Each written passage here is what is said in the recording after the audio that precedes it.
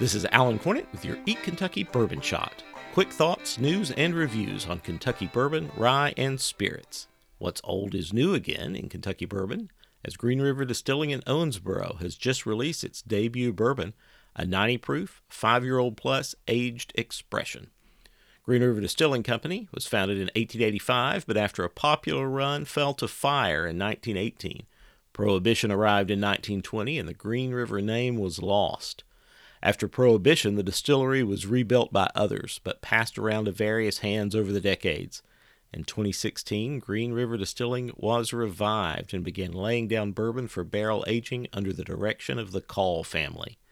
It's great to see Owensboro reclaiming its role in Kentucky distilling, and kudos to the distillery and master distiller Jacob Call for showing patience in developing their own distillate and releasing a 5-year-old product. That's a rarity in this world of instant brands with sourced and ever younger whiskey. An MSRP of around $35 is another victory for the consumer, as we see ever-climbing bourbon prices, especially with new brands.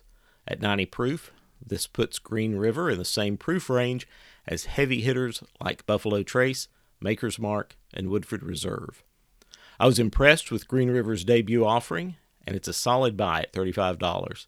I look forward to some higher proof expressions from them, and I would certainly be interested in seeing a bottled in bond, a barrel proof, as well as single barrel store picks. I think bright things lie ahead for the Green River Distilling Company. Keep your eyes open for it at your local bottle shop. I've already seen it on the shelves.